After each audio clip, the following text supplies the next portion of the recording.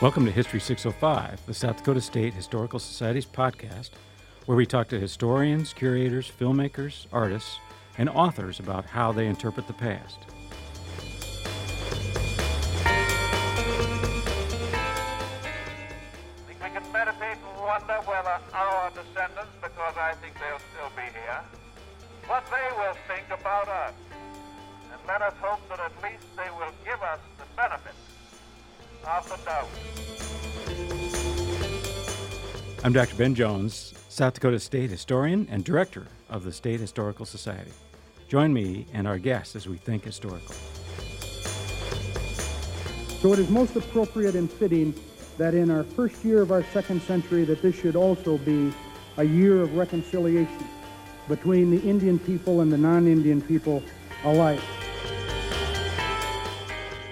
History 605 is sponsored by the Groover Family Trust and done in partnership with South Dakota Public Broadcasting. Welcome to the show.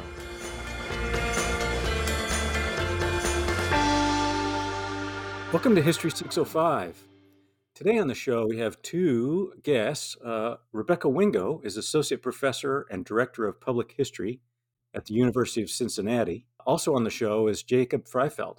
He is the Director of the Center of Lincoln Studies at the University of Illinois at Springfield. Along with Richard Edwards, they have written a book entitled Homesteading the Plains, Toward a New History, published by the University of Nebraska Press. Rebecca, Jacob, welcome to History 605. Thank you for having us. Yeah, good to be here. Thanks, Ben. The three of you make the claim in the book that previous historians have fundamentally misunderstood a major piece of legislation in America's history, the Homestead Act, and its impact on the United States. Interestingly, you say the public's understanding of the Homestead Act is probably closer to the truth than most historians and their understanding of the Homestead Act. I wonder if you could kind of walk us through the book, but just as a disclaimer, I'd like to share with you that I first became interested in this topic when I was working on an education program that we had this summer, taking teachers around to different sites in South Dakota, going to places about South Dakota history. And while in DeSmet, one of the Homestead site, so if you go to DeSmet, South Dakota, just east of town on Highway 14 is a family who now owns the original Ingalls Homestead. And they've made it into a site where people can come and visit and do many of the things that Laura and the Ingalls family did. It's really quite amazing, and the teachers really enjoyed visiting there.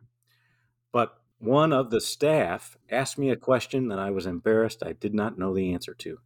And that was how many South Dakota homesteaders proved up. And after I'm reading your book, I'm realizing that's probably knowable, but I'd have to do some digging about that. How would you go about finding out that answer? Rebecca's pointing at me right now. So the data from the book comes from, because generally the homestead data were sort of poor over time. And so based on Donaldson's data, whose first name I can't remember, who put together homestead data until 1880, and then the General Land Office records, which can take you through the rest of the homesteading period. And particularly, homesteading probably falls off in the Dakotas in mid-20th century, 1930s, 1940s.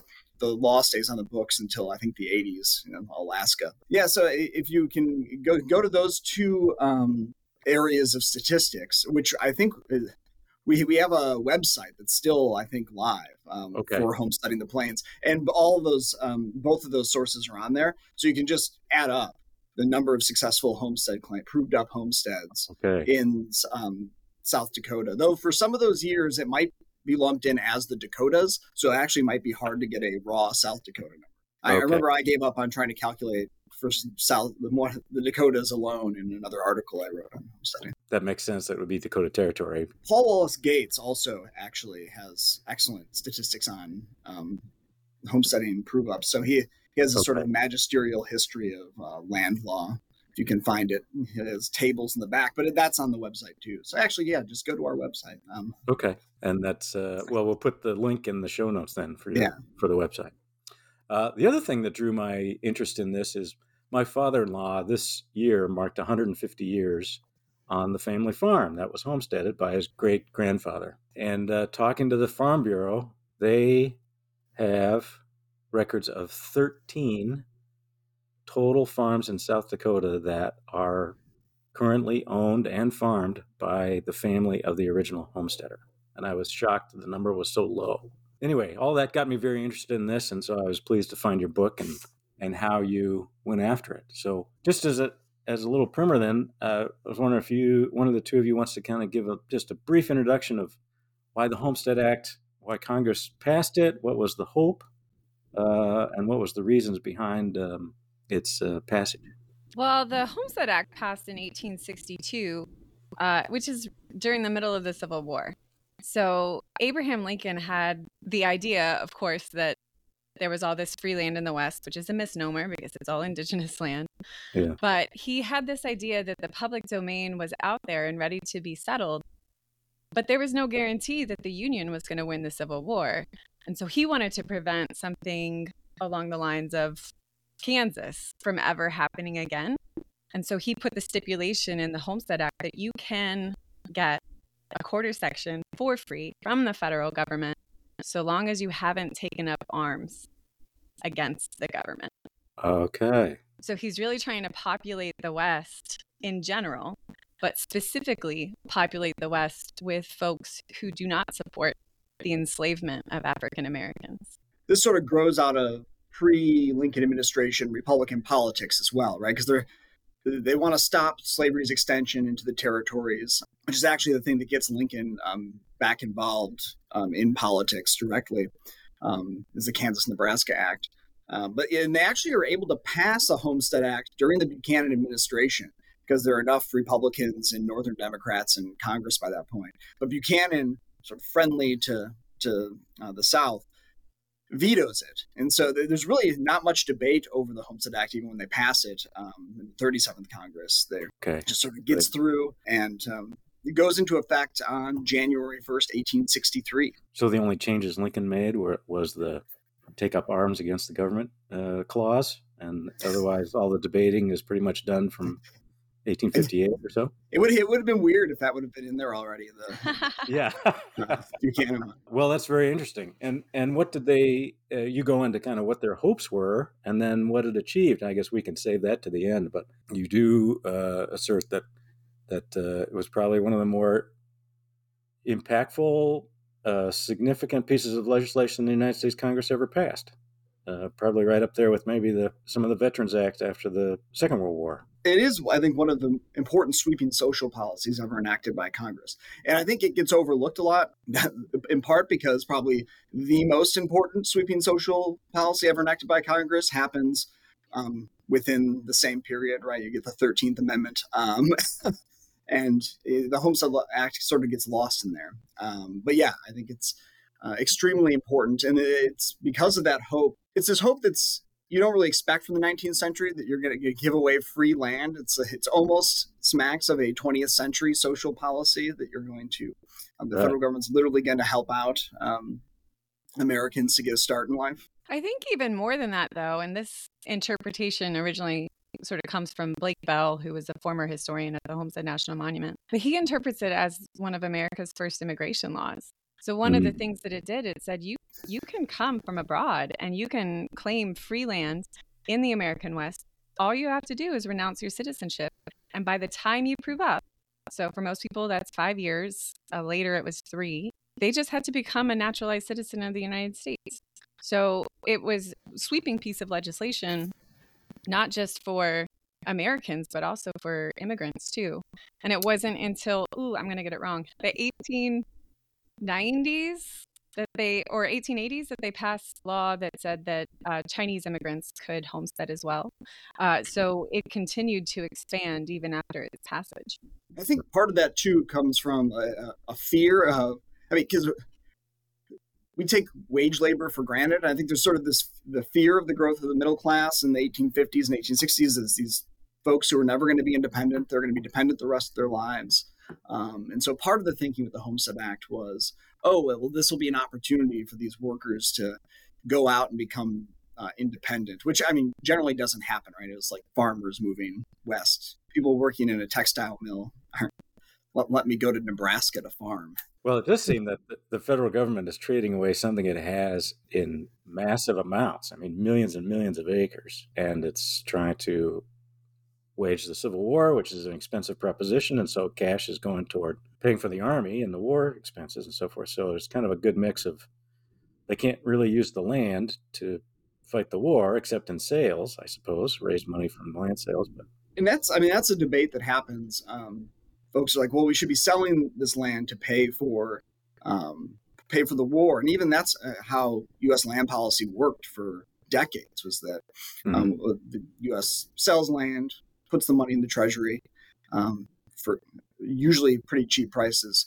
But the argument is that if we settle people on these lands and are able to collect taxes from them, and they're producing on this land, it's actually going to raise far more revenue than we can raise from just the sale of the land at $1.25 an acre. Yeah. Okay, so our book also very narrowly focuses on Yeah. homesteaders and the Homestead Act, but the Homestead Act cannot be divorced from the dispossession of Indian lands. So at the same time, the government is seeing this as a way to profit. They're also seeing it as a way to save money, even though they're selling the land for very cheap. If they can get more white settlers onto the American frontier, then they can continue to sequester indigenous nations onto smaller and smaller parcels. And the fact that there are settlers means that it is establishing order in the view of the American government, and therefore would actually cost less in the long run when you think about the cost of wars in the West, not just human life on both sides, but also sort of thinking about funding the army in such a way. Even in the debates when they pass it the first time, Buchanan vetoes it. I think it's literally, this is almost a direct quote. A senator says, "Well, it's going to help us replace the tomahawk with the plow." Right out there, not trying to keep this stuff a secret. Yeah. Okay, I was going to ask you for And this whole idea of Jeffersonian's agrarian reform doesn't leave the American West, despite the fact that not all the land is actually that good for farming.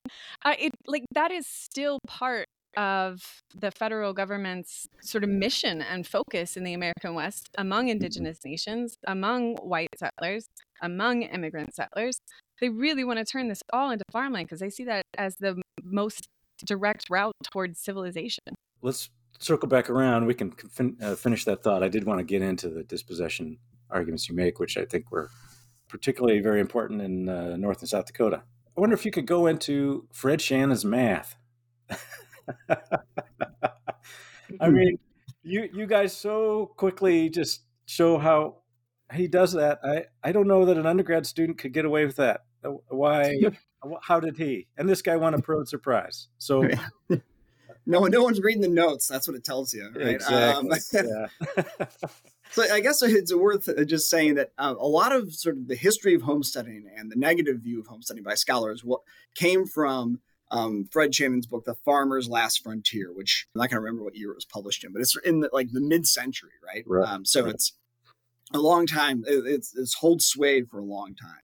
And he argues that I think less than a sixth of new farms were formed through the Homestead Act, and 2/3 of homesteaders failed to successfully prove up their claims. And so his math on the first one is right.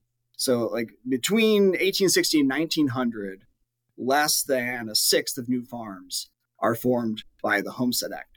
The problem is Shannon uses numbers from the entire United States, including the states where you're not allowed to homestead. So I'm shocked that homesteading wasn't a major factor in farm formation in states where there was no homesteadable land. So if you use just the homesteading states, you'll find that 25% of all new farms formed were from homesteading.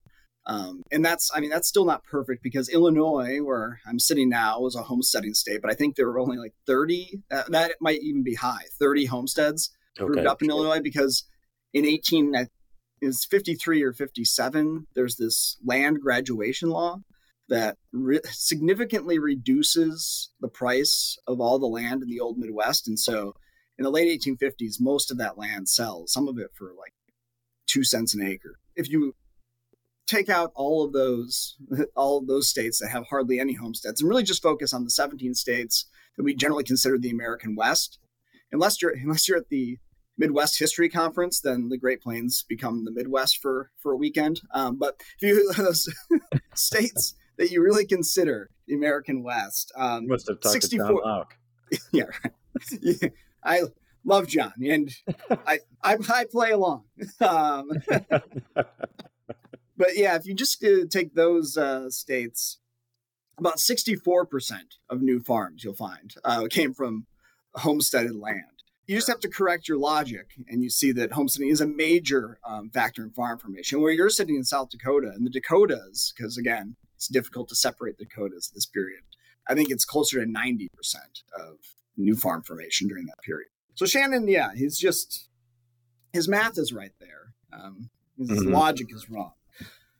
And now when you talk about his 2/3 failed to prove up, that's where his math is just wrong. He's not including unproved up homesteads for the period after 1900, because you have up to 7 years to prove up your homestead. And if you just correct his math, you'll find that somewhere between 55 and 63% of homesteaders successfully proved up. So it turns the accepted knowledge for over half a century on its head. And if textbook companies contacted you and said, "Oh, shoot, we got this wrong. What's been the response from, I think, the wider?" Really not much. Yeah, crickets. And in fact, Rick and I, because I was a postdoc at the Center for Great Plains Studies for a while after this, we started sending out letters to textbook companies with the book.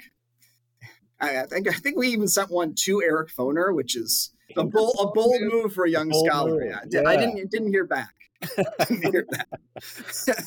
Well, we'll have to get Eric on the phone.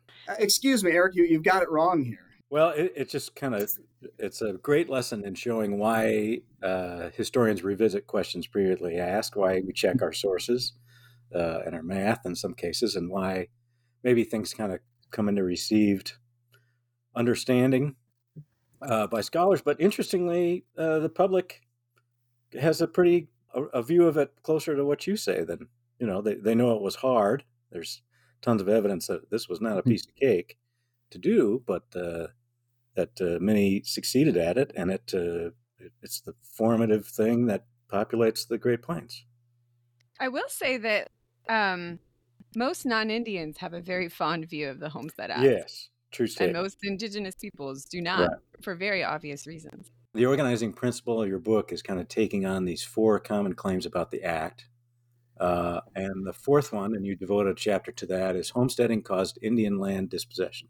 So let's just do it backwards, since that's going to come up. You walk through 2 main ways, largely driven by the time period in which it's happened and the establishment of certain reservations for, say, the Ponca or the Pawnee or the Kickapoo in Kansas, Oklahoma, Nebraska. What's the difference up and down the Great Plains with the Dakota Way and then the other sections of the country?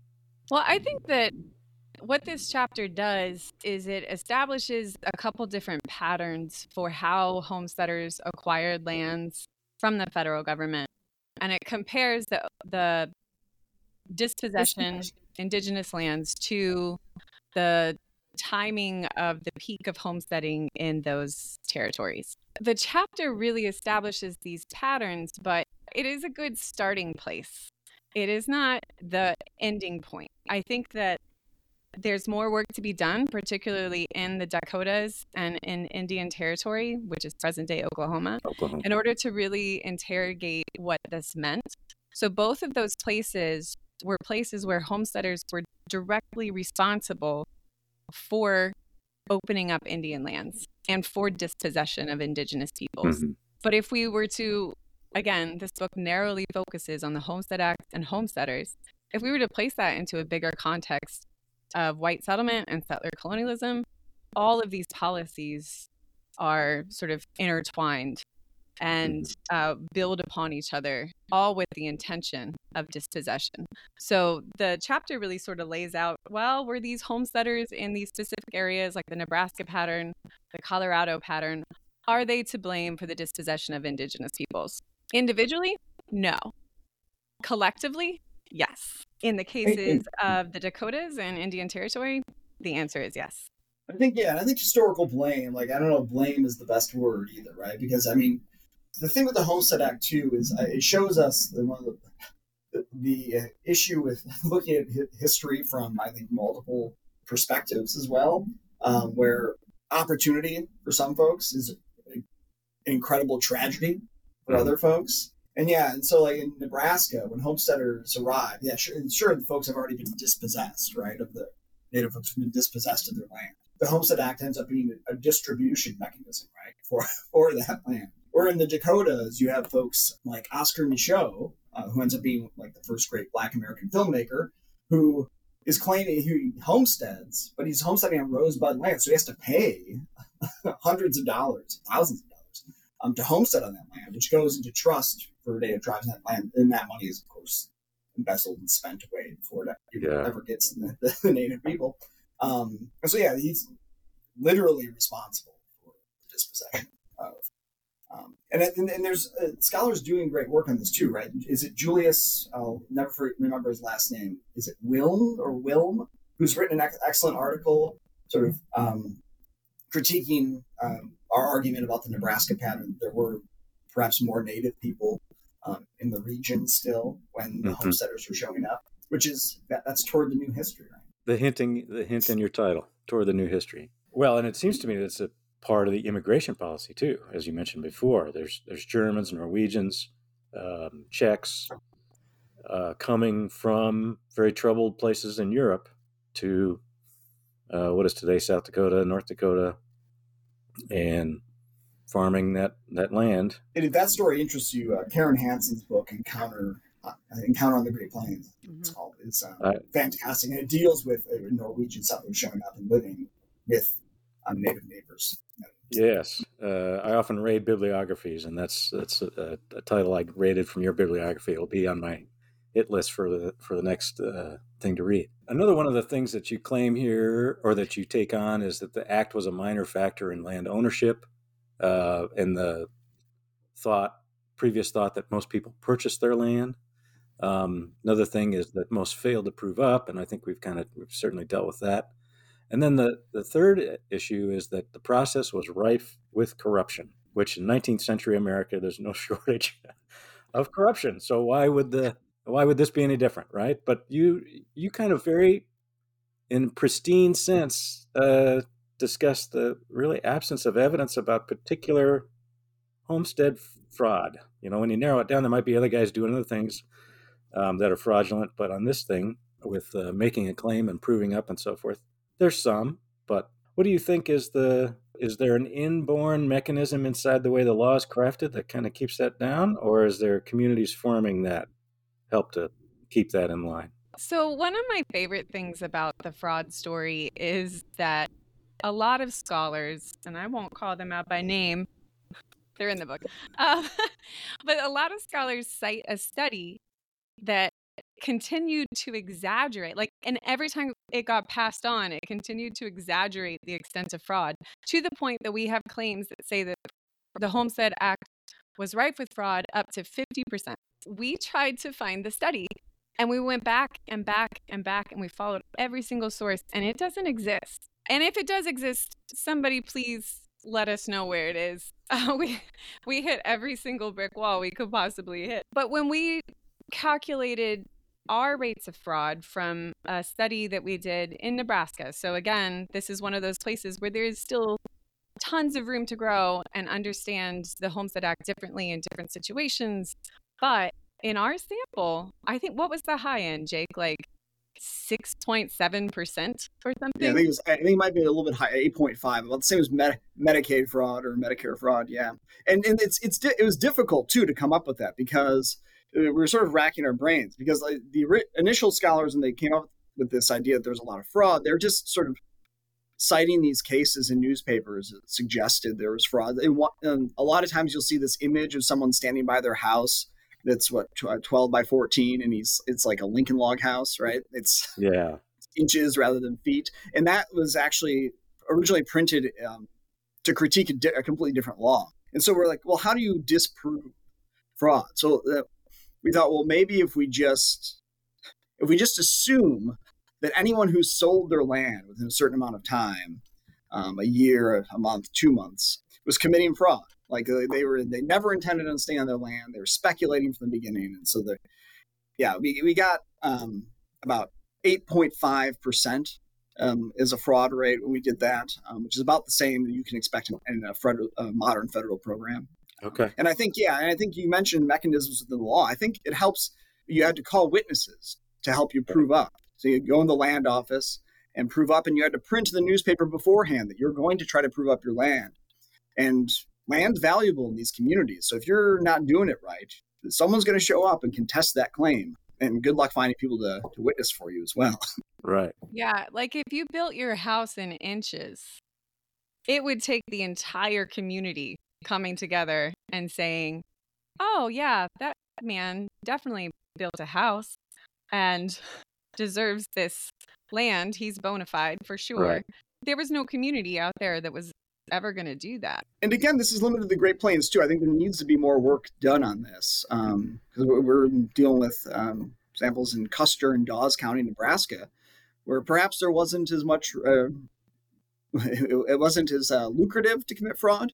Because I know there are some cases when you get out to like California where it's logging territory. There are homesteaders who like go out to work for the day and come home, and like the logging company is literally like taking their house down. Mm-hmm. So in other places, the reality might be different, but we need that data. So I need some graduate student out there to write a dissertation. Well, homesteading fraud in Oregon or something. There's the call. Well, it seems ironic that there's a fraudulent claim of fraud at the end of the day. When you read this, some fraudster or took a newspaper cartoon and extrapolated that onto another subject and made claims that really confused the issue. So one of the things I also wanted to chat with you about was the impact on Peer and then Gregory, Chamberlain, and Preshow with that later phased land rush, I guess, to the Rosebud, and that Harry Truman participated in that. How American history might have been different had he proved up and gotten his claim. I don't know. Your note in there, who did he blame for not, I might stump you here, who does he blame for not getting his claim? I think he uses the term real Americans or something. I think he's mad at writing your book, he's mad at the immigrants who are or crowding out the competition. And that at first, Oscar Micheaux, again, the guy who ends up being a great filmmaker, he goes to the lottery and he doesn't, like, his number is high as well. And he has to come and purchase someone else's relinquishment, which is technically illegal, but everyone looks the other way. Okay. Yeah. What's the next steps? Let's talk about how, if this is toward a new history, we've talked about a few things. What are the holes ripe with opportunity for people to investigate and find out more about the Homestead Act? Well, before Wingo throws her 2 cents in, I'm going to shamelessly plug here. So after we finished this study, I was postdocing at the Center for Great Plains Studies, and the National Park Service approached Rick Edwards and I and said, we really liked your work on homesteading, but the story we tell at the Homestead National Park in Nebraska is a really white story. We know there were Black homesteaders. There weren't any in your study in Nebraska. You didn't find any, but maybe that's something we can look into. And so we did. And we just published a book in August, Rick and I, called The First Migrants, How Black Homesteaders' Quest for Land and Freedom Heralded America's Great Migration. And it tells that, opens up that aspect of the homesteading story, African Americans homesteading the Great Plains. And you'll hear about, some Dakota stories in that, in South Dakota. Near Pierre, the Magruder family homesteaded, as well as the Blairs. Mm-hmm. And I talked with Leo Magruder. It's an oral history work with him. And he just passed away this year. So my best memories from that project are sitting with Leo and hearing about his homesteader stories. So we talk about some 25,000, we think, Black Americans who left the South to claim land in the West and claim about 650,000 acres of land, about the size of Rhode Island. If you put it all together. Rebecca, what do you think as far as onward to the next phases of this subject? So I think that one of the areas that I'm most excited about is actually based on some data that Betsy Jameson has been collecting for decades. And she's really looking at the borderlands between Canada and the United States, particularly in the Dakotas, and how Indigenous women border crossed in order to get land. Hmm. So the Homestead Act was not designed for Indigenous peoples. You had to be a citizen of the United States, first of all, or you had to be an immigrant. Well, in Canada, if you were Métis, you could cross the border and you could claim land in the Dakotas. And so she's been really trying to tease out these Indigenous women homesteaders. And I think that that's going to be a really groundbreaking way to think about Yeah. the borderlands and to think about indigeneity and to think about participation in colonialism. And I'm really hoping she gets something out soon. So someone who's, say, of French descent and Dakota descent, establishing a homestead claim based on their Based on white their status descent. as an immigrant. So if their family, both French and Dakota, had been in North America for centuries, how would they say that they were an immigrant? Well, they were coming from Canada down into the United States. Oh, interesting. Very. So she has a spreadsheet. I think there's Okay. probably about 600 women on there, some of whom are Indigenous coming from Canada, some of whom are sort of otherwise code switching and finding ways to create space and opportunity for Right. themselves when the Right. government is very focused on limiting those opportunities. You point out, let me find the quote here, that both conservatives and liberals praise the act because each finds in it something of value. The right celebrates the fact that it created many small property holders, and the left praises it because it was so democratic, not restricting its benefits to white men of property, but rather opening up opportunity to nearly everyone. I think, yeah, that's certainly how I've heard many people express uh, views kind of on both sides of that. And I think many people, though, are shocked that there were so many women homesteaders. I found that to be the case when you look across the land plats in our archives and you see women's names, no husbands listed. And you spent some time going through that in one of the chapters too about um, that in an effort to kind of tease out how many single women came, did they become widows, and then by the time they proved up they were widowed, and how the government classified all their status and so forth.